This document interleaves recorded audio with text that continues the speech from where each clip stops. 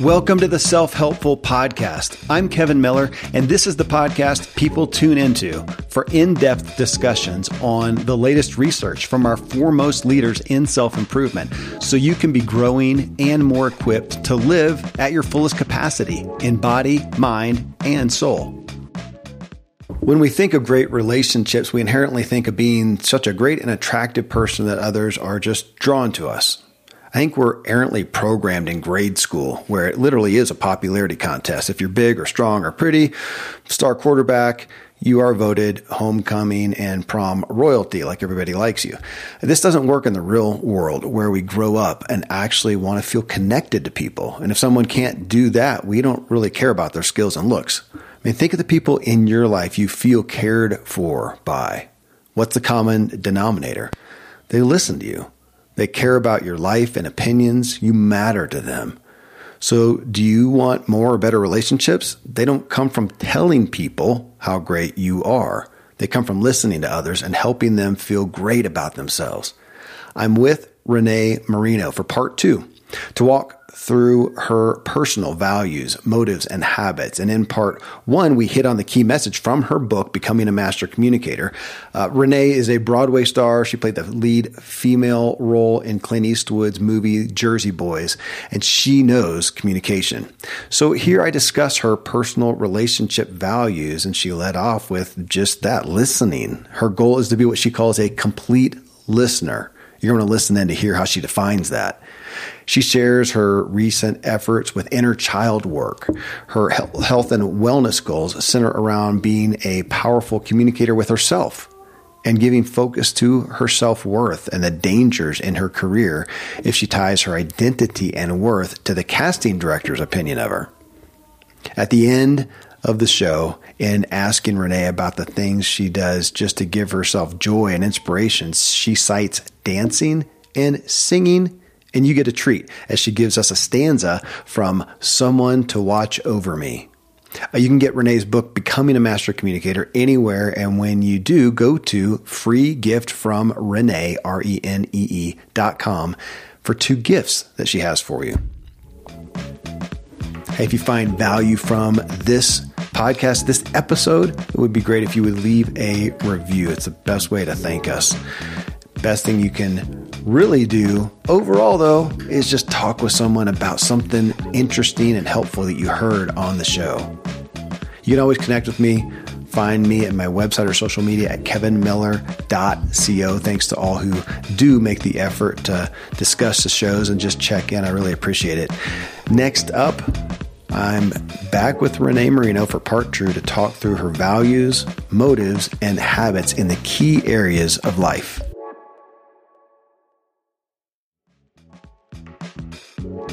All right, Renée. Well, we're going to get behind the scenes with you now. I like that. You know that, behind the scenes, off stage. That's the good part. The good part. This is the, I was going to say the green room. I guess not. This is like behind the curtain, right? This is the real stuff. All right. Well, we're going to walk down through these. And, it's been fun getting to know you in a lot of these. I've got a little context, but some I don't know. So this will be a good time to get to know each other better. Spiritual. Tell me about that aspect of your life. Now, I know you said you came an Italian-American family, growing up in New Jersey. And it's interesting that maybe I'm swayed by the stuff I've seen on screen, but I'd look at it as spirituality. It's interconnected to everything there. So tell me about that area of your life, the values and what you do to practice those. Well, I grew up, as you said, in a close-knit Italian-American family. And from kindergarten through 8th grade, I attended a Catholic school. So at that time, I was going to church and really listening to those Catholic values. And now, as I've grown and traveled the world and been exposed to so many different cultures and beliefs, I really consider myself more of a spiritual being. I believe in God. I pray every day. I meditate. So I study transcendental meditation, which has been absolutely incredible. I learned it, my husband and I, when we lived in Los Angeles. And I love it. I love it so much. So my spirituality is so, so important to me. I mean, it really is. When I think of habits or how I start my day, spirituality is number one, first and foremost. It's interesting. Transcendental meditation. Most people have heard that term. It's come to light for me because a few months ago, I had Melody Beattie on the show, the renowned author of Codependent No More that is just revised.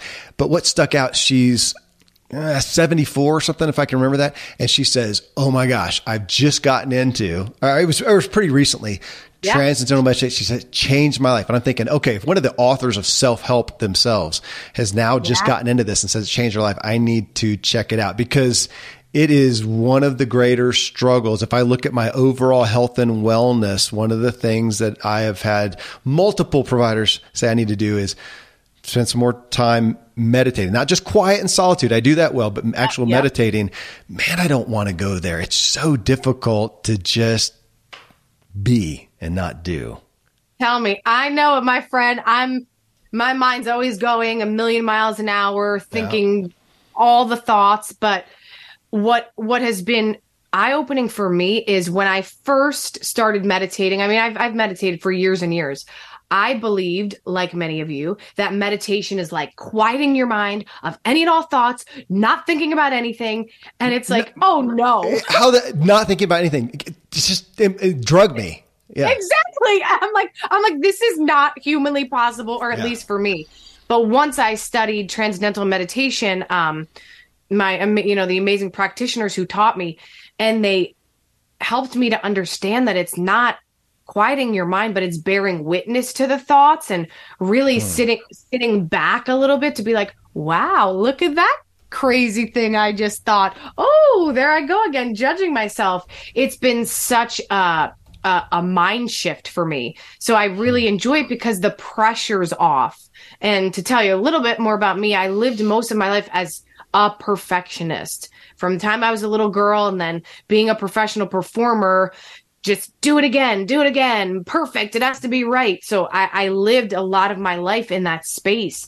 So to have the permission to just be and not have to think something perfectly and just bear witness was like, oh man, this feels good. I've not heard that. I mean, I know that terminology, bear witness, but not in terms of meditating, bearing witness to the thoughts. That's what you said, not just quieting the mind. That's interesting. That feels more relatable than the concept of just don't think of anything. I just focus on your heartbeat, and to not be distracted. That's almost like I need a focal point to do it. Okay. I'm like, if you tell me to just listen to my heartbeat, that's causing me anxiety. No doubt. So it's doing the opposite. No doubt. And nothing's that quiet. I can still hear a fly fart somewhere, and it's going to distract me.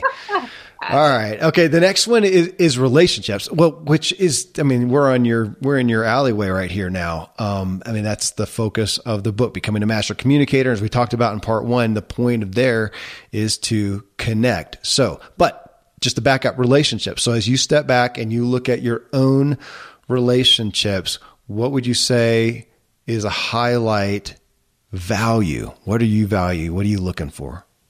Oof. Listening, that component that I stressed a lot in our first interview, being a complete listener and surrounding myself with those who are complete listeners, because I really believe listening is also a lost art, but it's also a two-way gift. And when you are a complete listener, you give that person who's speaking an open platform to be heard, while you yourself gain the gift of learning something new, potentially gaining a new perspective, or most beautifully, realizing we're more alike than we are different. And I like to surround myself. I just said this. I forget where I just said this, but I was like, if you have people in your life who listen in that way, hold those people and hold them close. Because again, it's not about perfection. It's about connection. It's not that in my relationships, we're always going to get along perfectly, but you better believe if we're not getting along, we're going to have the wherewithal to listen to each other and then communicate about it and get back on track. So being a complete listener, surrounding myself with those good people, and Also, second case in point, my relationships are not just the ones that I've been brought up around, my family, but my chosen family. Yeah. My chosen family is so precious to me because those are the ones I got to handpick, right? The ones who I got to say, wow, I'm bringing you into my life because you and I connect on such a level that we must be a part of each other's lives. That's interesting. I tease some of my kids. So I've got, biological kids and I've got adopted ones, and I tease the biological ones. Yeah, we didn't really pick you guys. We didn't know what we were getting. The adopted ones, we actually wanted them. Yes. So, yeah, the chosen. So what does that look like though on a weekly basis or whatnot, as far as we talked about in the first show too, to have these connection points takes more than just the convenient communications. Yes. It takes deeper. So it's an investment. So how does that look like for you? I'll give you a great example. So my dear friend Kendra and I, she's like beautiful soul sister. We met in Los Angeles. She actually was one of my first makeup artists out there. And I tell you, Kevin, when we first met, it was like instant. She's doing my makeup within like 10 minutes. We were like, I love you. I love you. Like, you're a soul sister.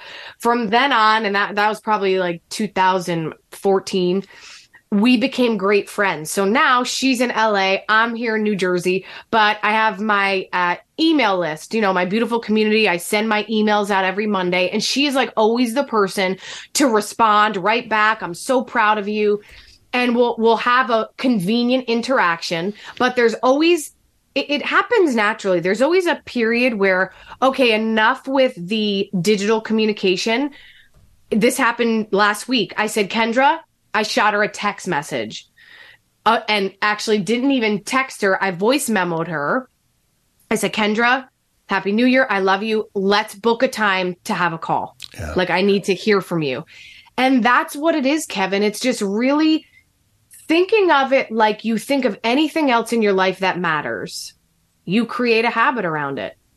And for me, my friendships, my relationships, it's about creating those habits of connection. It's not always successful, right? Sometimes you're like, we've gone way too long.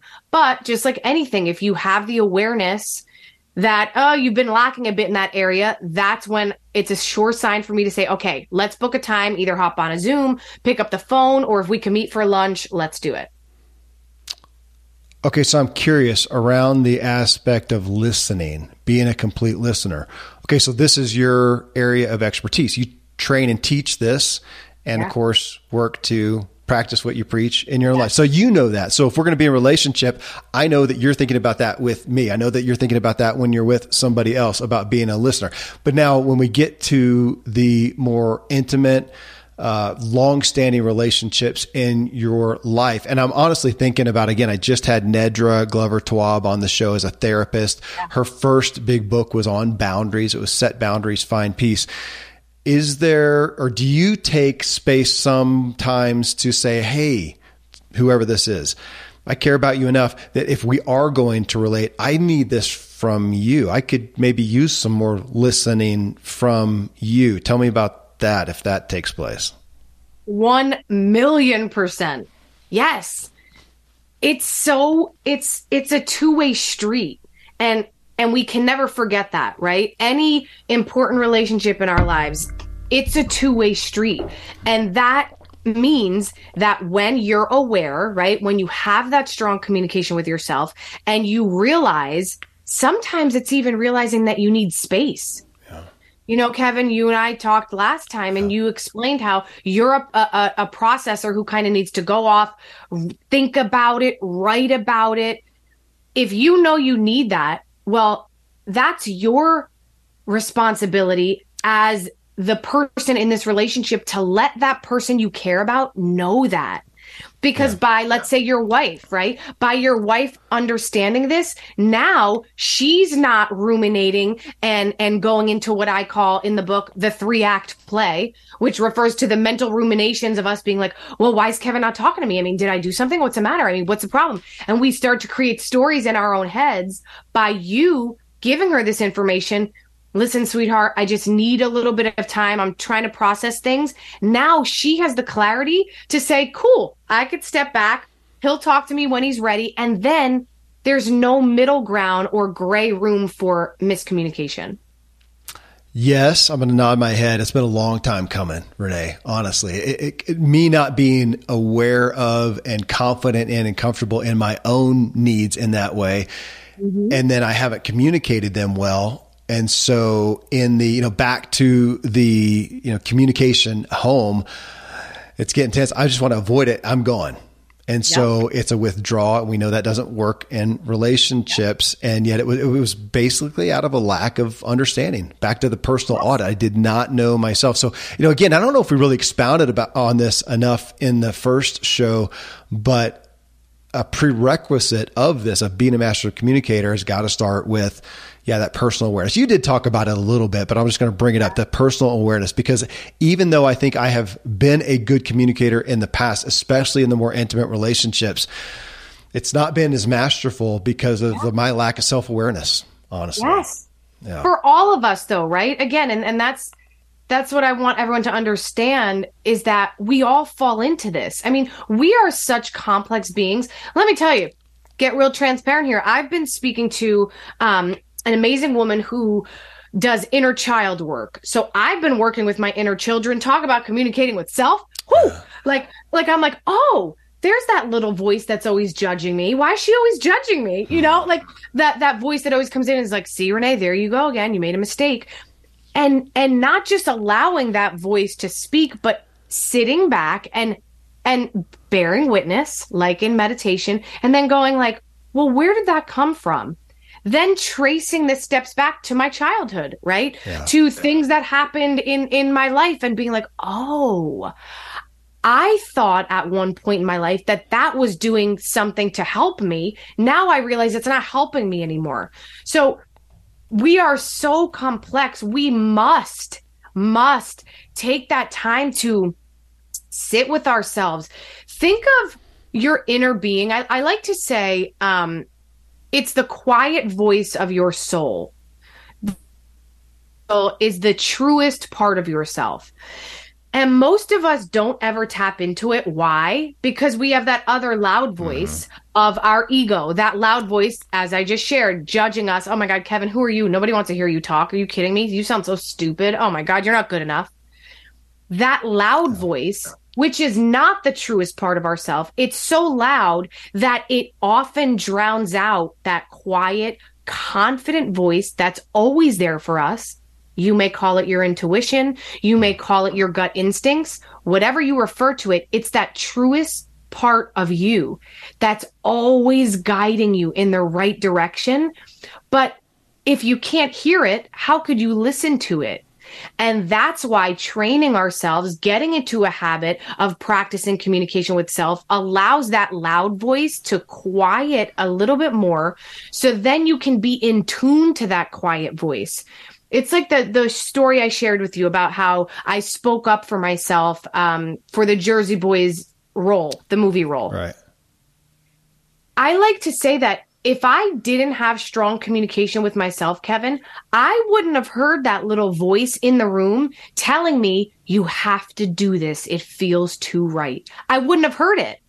And so often, I know this because so many other times in my life, I didn't hear that voice. And we all fall into this trap where then we go down a path where we're like, oh my God, how did I get here? Now I'm fighting with my husband, or I'm fighting with my wife, because we didn't have that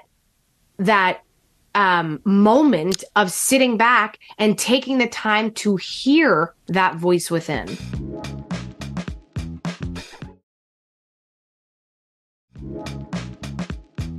Yeah, it makes me think of just the reaction versus responding. And to respond well, I've got to take a moment. I got to be aware of the present, which is just not our propensity, especially if it's an intense situation, an intimate, vulnerable.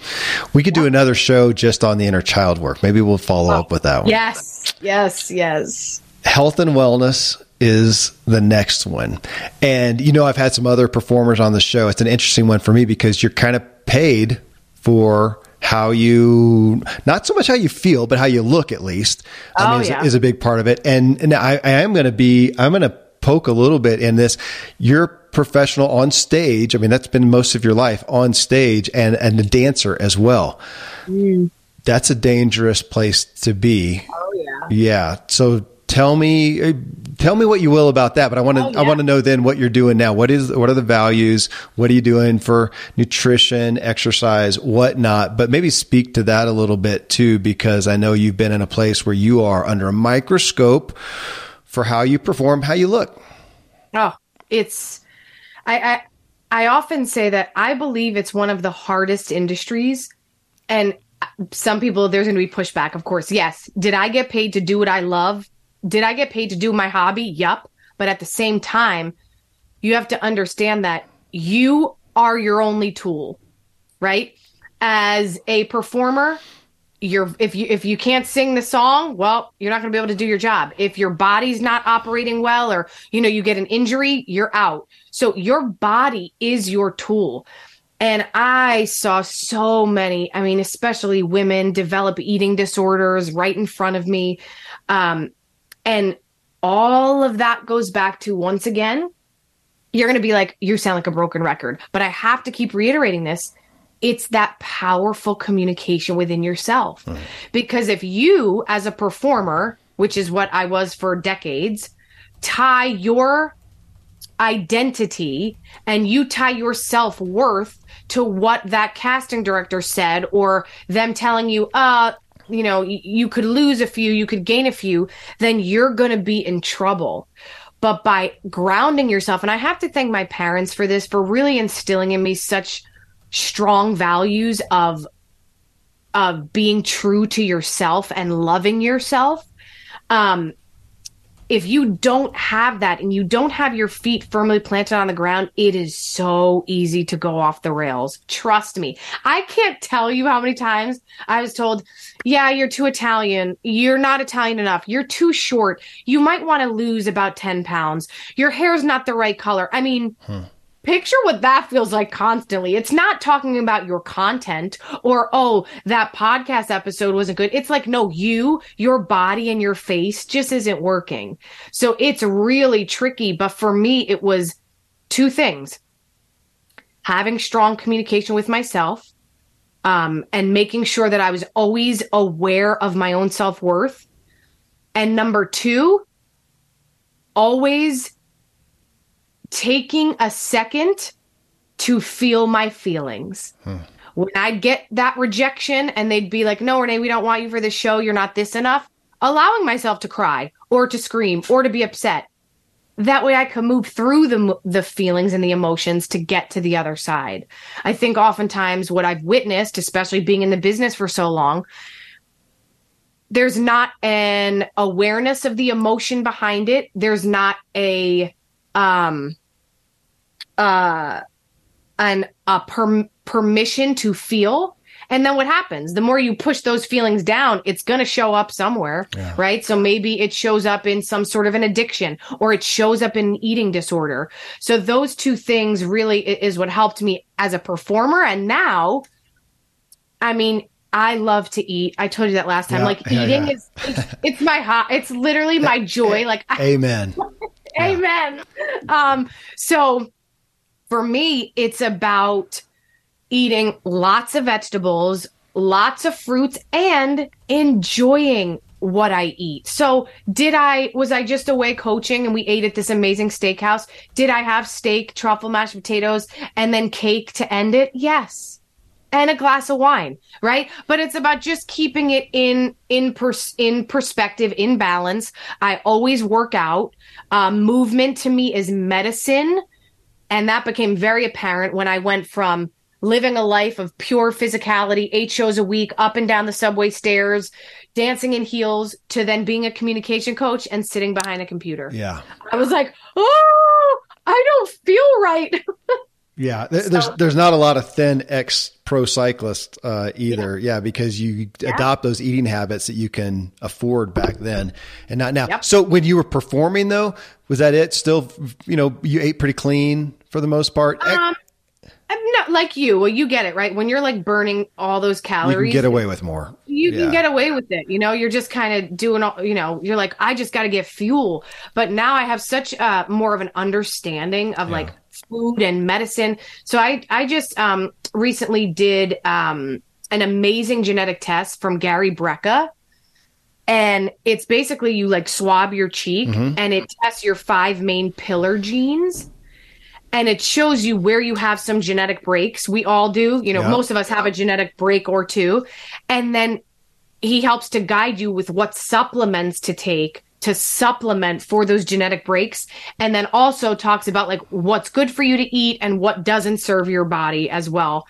But, I just thought of this morning, which is so great. We're talking about this. I woke up, I did my meditation, and then I journaled, as I always do.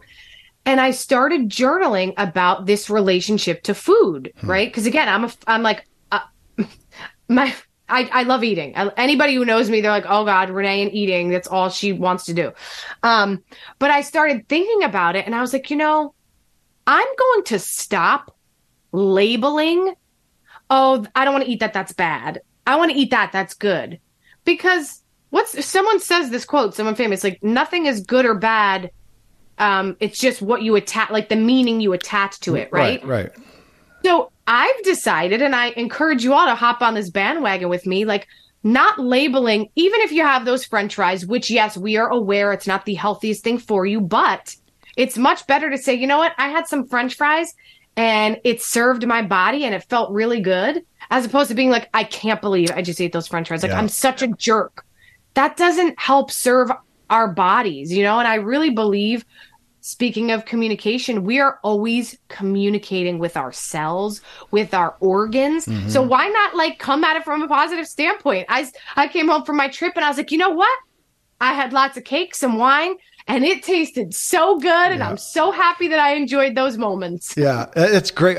My show, I think it was just it was this week that I talked with Nedra Tawwab that I've talked about. And we were talking about this, I think in this segment of the show. And I realized that I was trying to be positive, like you're talking about, and say, I really enjoy and I'm good with my vices. Okay, that was one step. But then she kind of got me to, well, maybe let's not even call them vices. It's still a negative word. Okay, yeah. So I'm tracking. I'm tracking with you. Okay, on the it's so funny. We continue to, I think we're kindred spirits here, because food, I giggle at myself that I'm always thinking, like right now, I know I'm going to pick kids up, I'm going to do this, and I'm thinking, well, what are we going to eat?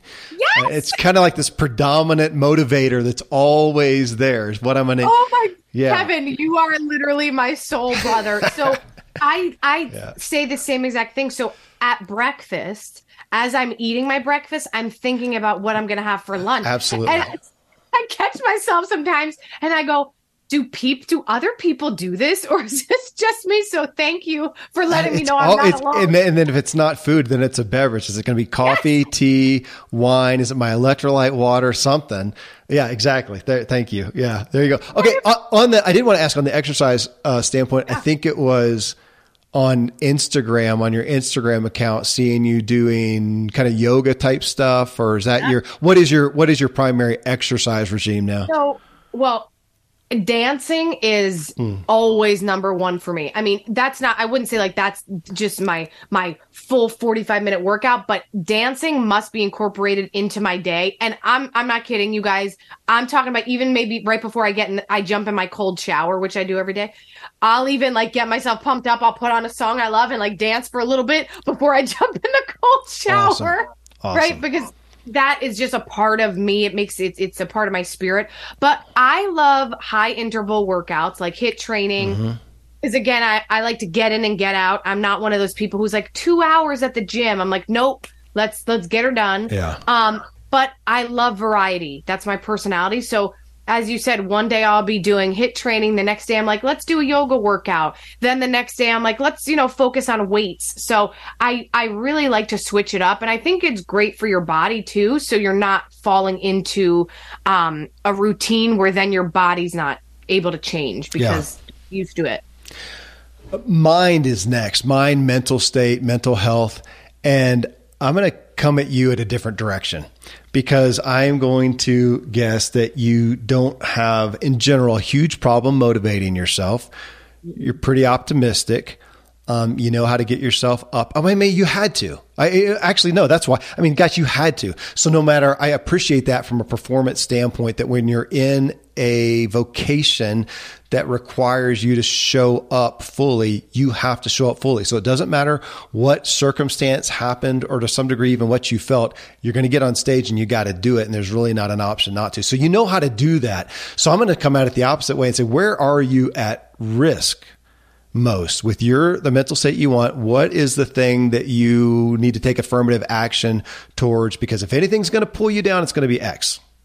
Oh, yes. So good, Kevin. That's such a good question for me. And I just had awareness around this during the holidays.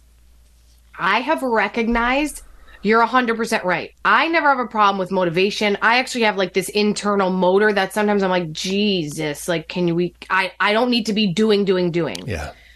Where I can falter is when I'm, the holidays, we're so busy. We're here, there, I'm cooking, I'm at this person's house. And even though it's all positive and fun and amazing, it's overwhelming in a way, right? And that has happened to me all throughout my career too. Like if there's a show coming up and I'm in rehearsal, I'm in this, I often can get overwhelmed.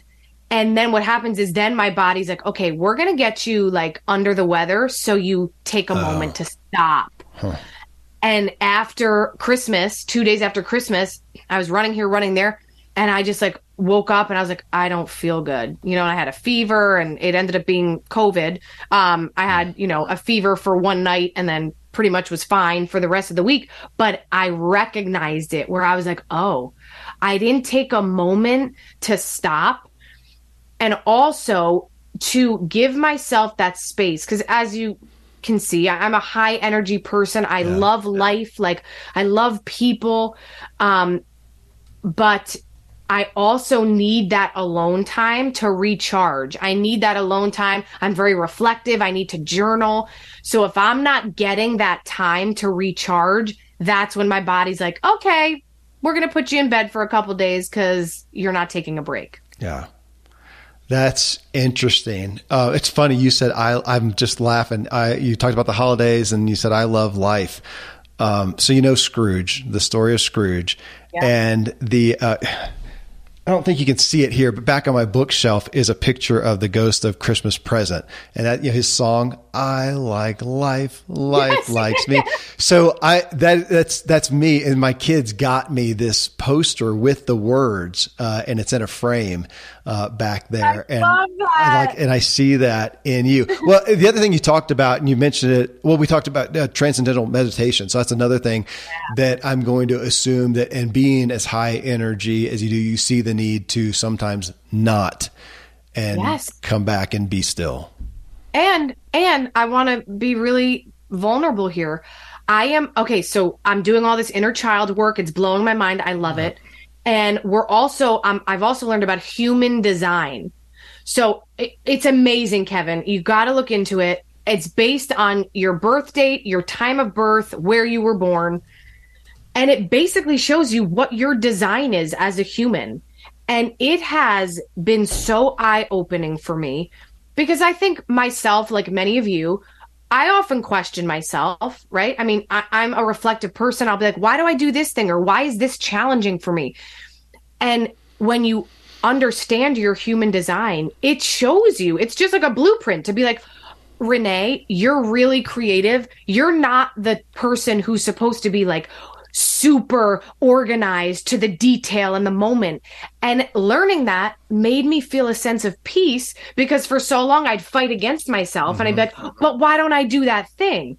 So with the inner child work, we've been focusing on human design and it's amazing because what it shows me, I like to call it like a spiritual mirror, is that I am a deep feeler. So I am a complete empath, which I love. I think it's one of my greatest gifts. Like when you're telling me a story, I'm feeling it with you. Like I'm not just like, oh, I have compassion for you, Kevin. I feel it with you.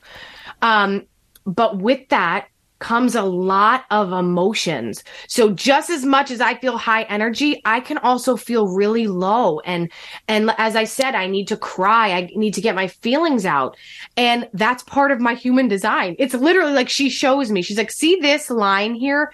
This is the channel of emotion. Right. So you are meant to feel. She's like, you are meant to feel like the highs of life and the lows. And that's what makes life worth living, right? But too often we label the low moments bad, just like food, right? Oh, I shouldn't feel sad or down. Well, why?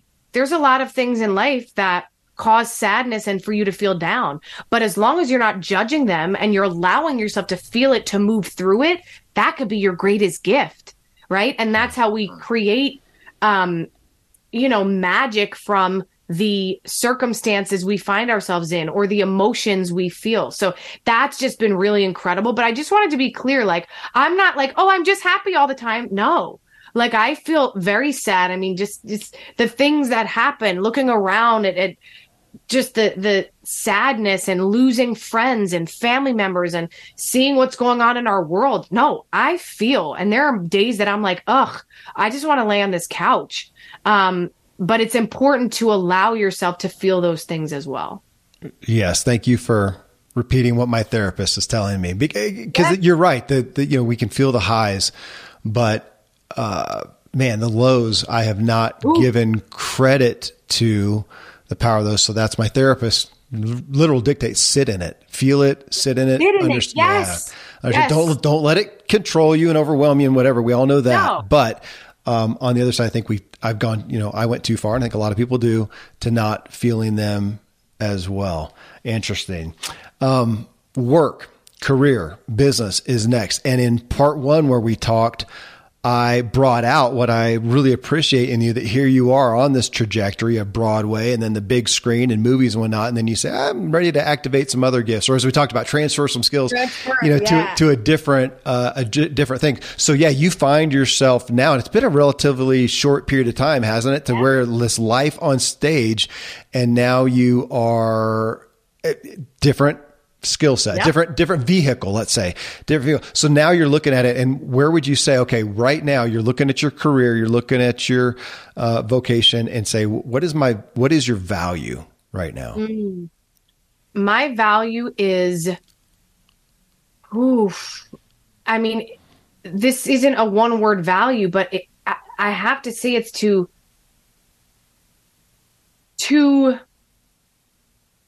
share. And what, you might ask, am I sharing? To share the magnificence of communication, to help people to make it a priority in their lives so they can have the lives that they talk about wanting. I think I always, I write it down, I look at it, I speak on it, but creating a communication movement, right? Where people, it's like what we're talking about, Kevin, like where people won't be afraid to be like, yeah, I'm just feeling crappy today, so I'm going to sit in it. Like communicating that instead of just being like, I'm fine, I'm good. It's like, let's dig a little deeper. What do you mean when you say you're fine, right? Like making communication a priority, that it's not just a byproduct of life, which is, I believe, where we've been thus far as a culture, as a society. Oh yeah, communication, it's a byproduct, like breathing.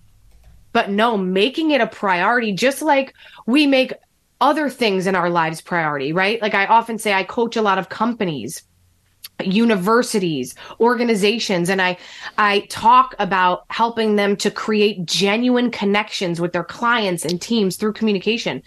And I talk about this fact that we focus on the apps we have, and we focus on, the tactical things in our businesses. And it's like, wait, let's rewind. Before we get to any of that stuff, how are you communicating, right? This is a fundamental element in our lives that we must bring to the forefront if we want everything else to work.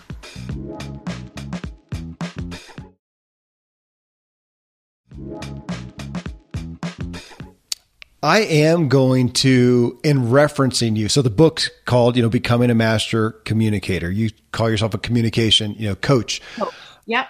However, in referencing you though, that is what I want to put it there. It's to connect though. It's not just communicating, because we can go have a speech coach or a voice coach, or that you've done it. So we see those and they're going to help you, technically communicate, but you're talking about the connection, the communication of connection, which is a much greater and deeper thing. Look, I'm writing this down. Look, see, I'm forever a student. I'm writing that because I love that you say that, because that's what I've been, again, my business is fairly new. This is just going on, just starting almost 3 years. Very, very new. Mm-hmm. And in that time, I was also writing my book at the same time. So it kind of felt like two businesses. But in looking to craft, right, exactly what I do, like I've had to verbalize it myself, because I'm like, okay, Renee, I am not teaching you high level tactical communication tactics of, exactly how you hold your body to do this. I am teaching you the fundamentals of connecting with other human beings. Yeah. And my book is that way as well, right? Because you're right. There are millions of communication coaches that you can go hire who are going to talk to you about the specifics and the details and get into the weeds about your body language and your this. But I am on the side of everyday practices and tools that you can use to connect with people on a genuine level. Because at the end of the day, Simon Sinek says it, and I love this, and I refer to it a lot. We don't do business with companies. We do business with people. Yeah. Right? I'm in the people business. So thank you for saying that, Kevin, because that's really beautifully put. And I'm going to use that. It's like I teach the communication of connection. Yeah. I'm sitting here typing it as well and thinking, and that's not the communicating, because I think we tend to take that word and think communicating is telling. And what you're continuing to teach us is, your primary premise is listening, but it's a communicating to connect. None of us want to communicate, and we don't want to be talked to. We don't want to be told. We want to connect, and we miss that.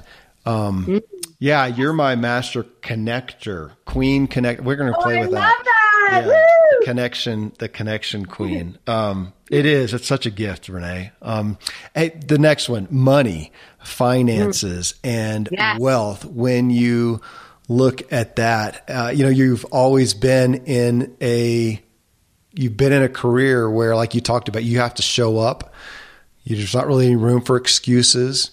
You get paid by how you perform, by how you connect, how you communicate, how you come off. So, and I'm sure you've seen ups and downs in your finances as time has gone on. So when you look at that now, what would you say? This is what I value for myself financially. Yeah. I look at money as this beautiful resource that allows me to help others in a bigger way. It's like, I love Tony Robbins says this, and I may not be quoting it exactly right, but it's basically like, if someone's not going to give you $1 out of $10, they're not going to give you, $100,000 out of $1 million. Did I say that right? You get my point, though, right? Good. Like, yeah. But like basically saying like,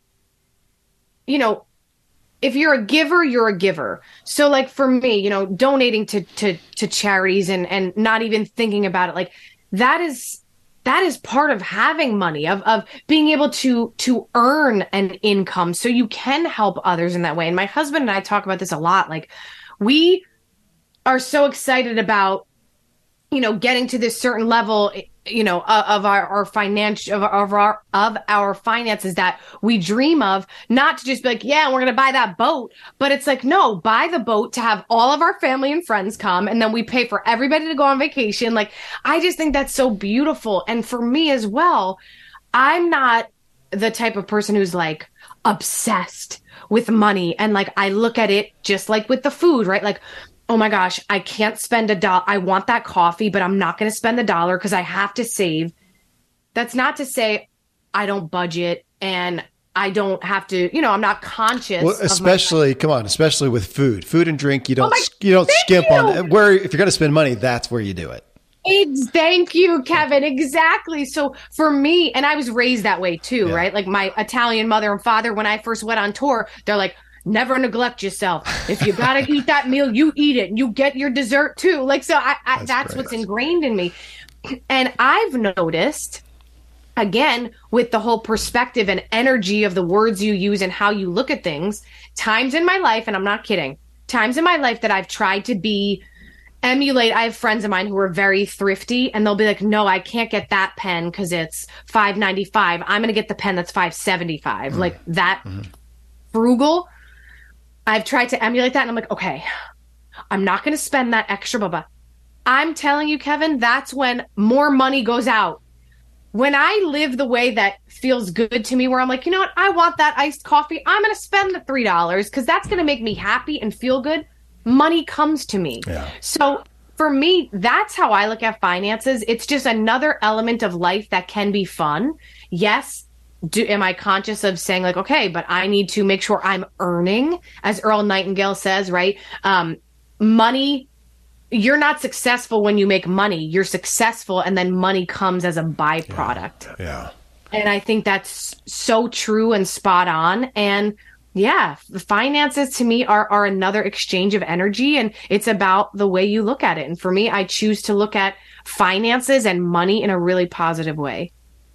I'm interested in a tangible aspect of you having spent most of your career on stage, on Broadway, doing that, pretty much getting paid for the performance. Is there a perspective that you're aware of now or going towards now where you'd like to make some residual income? Because I assume that there's not any there. That's, you're paid while you're on stage. Maybe you're paid well, but when it ends, it's over. That's kind of the artist perspective financially anyways. And now you're looking at something, I mean, right here, I'm holding your book that can sell forever. You can have, the deal. You can have courses, you can have whatever, you got speaking and stuff, but you can have some money coming in residually long-term without it just being, so is that a significant shift for you? Without a doubt. I mean, it's really interesting. Just since in these past few years, did I really start understanding like what passive income is, right? Because I never had that. It's like I work and I get paid, and even with that, I mean, talk about an unstable career. I could be on top of the world, starring in a Broadway show. The show closes the next day. I'm looking for the next job. Yeah. So that's what I mean. Like, even though, again, I look at money freely, I still was very smart to like save money while I was working. Right. But now, yes, honestly, passive income is a big priority in my life right now. And that's, in the development of my business and as I'm growing in that aspect, having those things that allow money to come in while I'm sleeping, that's really important. And I think that's important for all of us, right? Because the world's changing, things are getting more expensive. Yeah. We need to think about those things. Yeah, totally.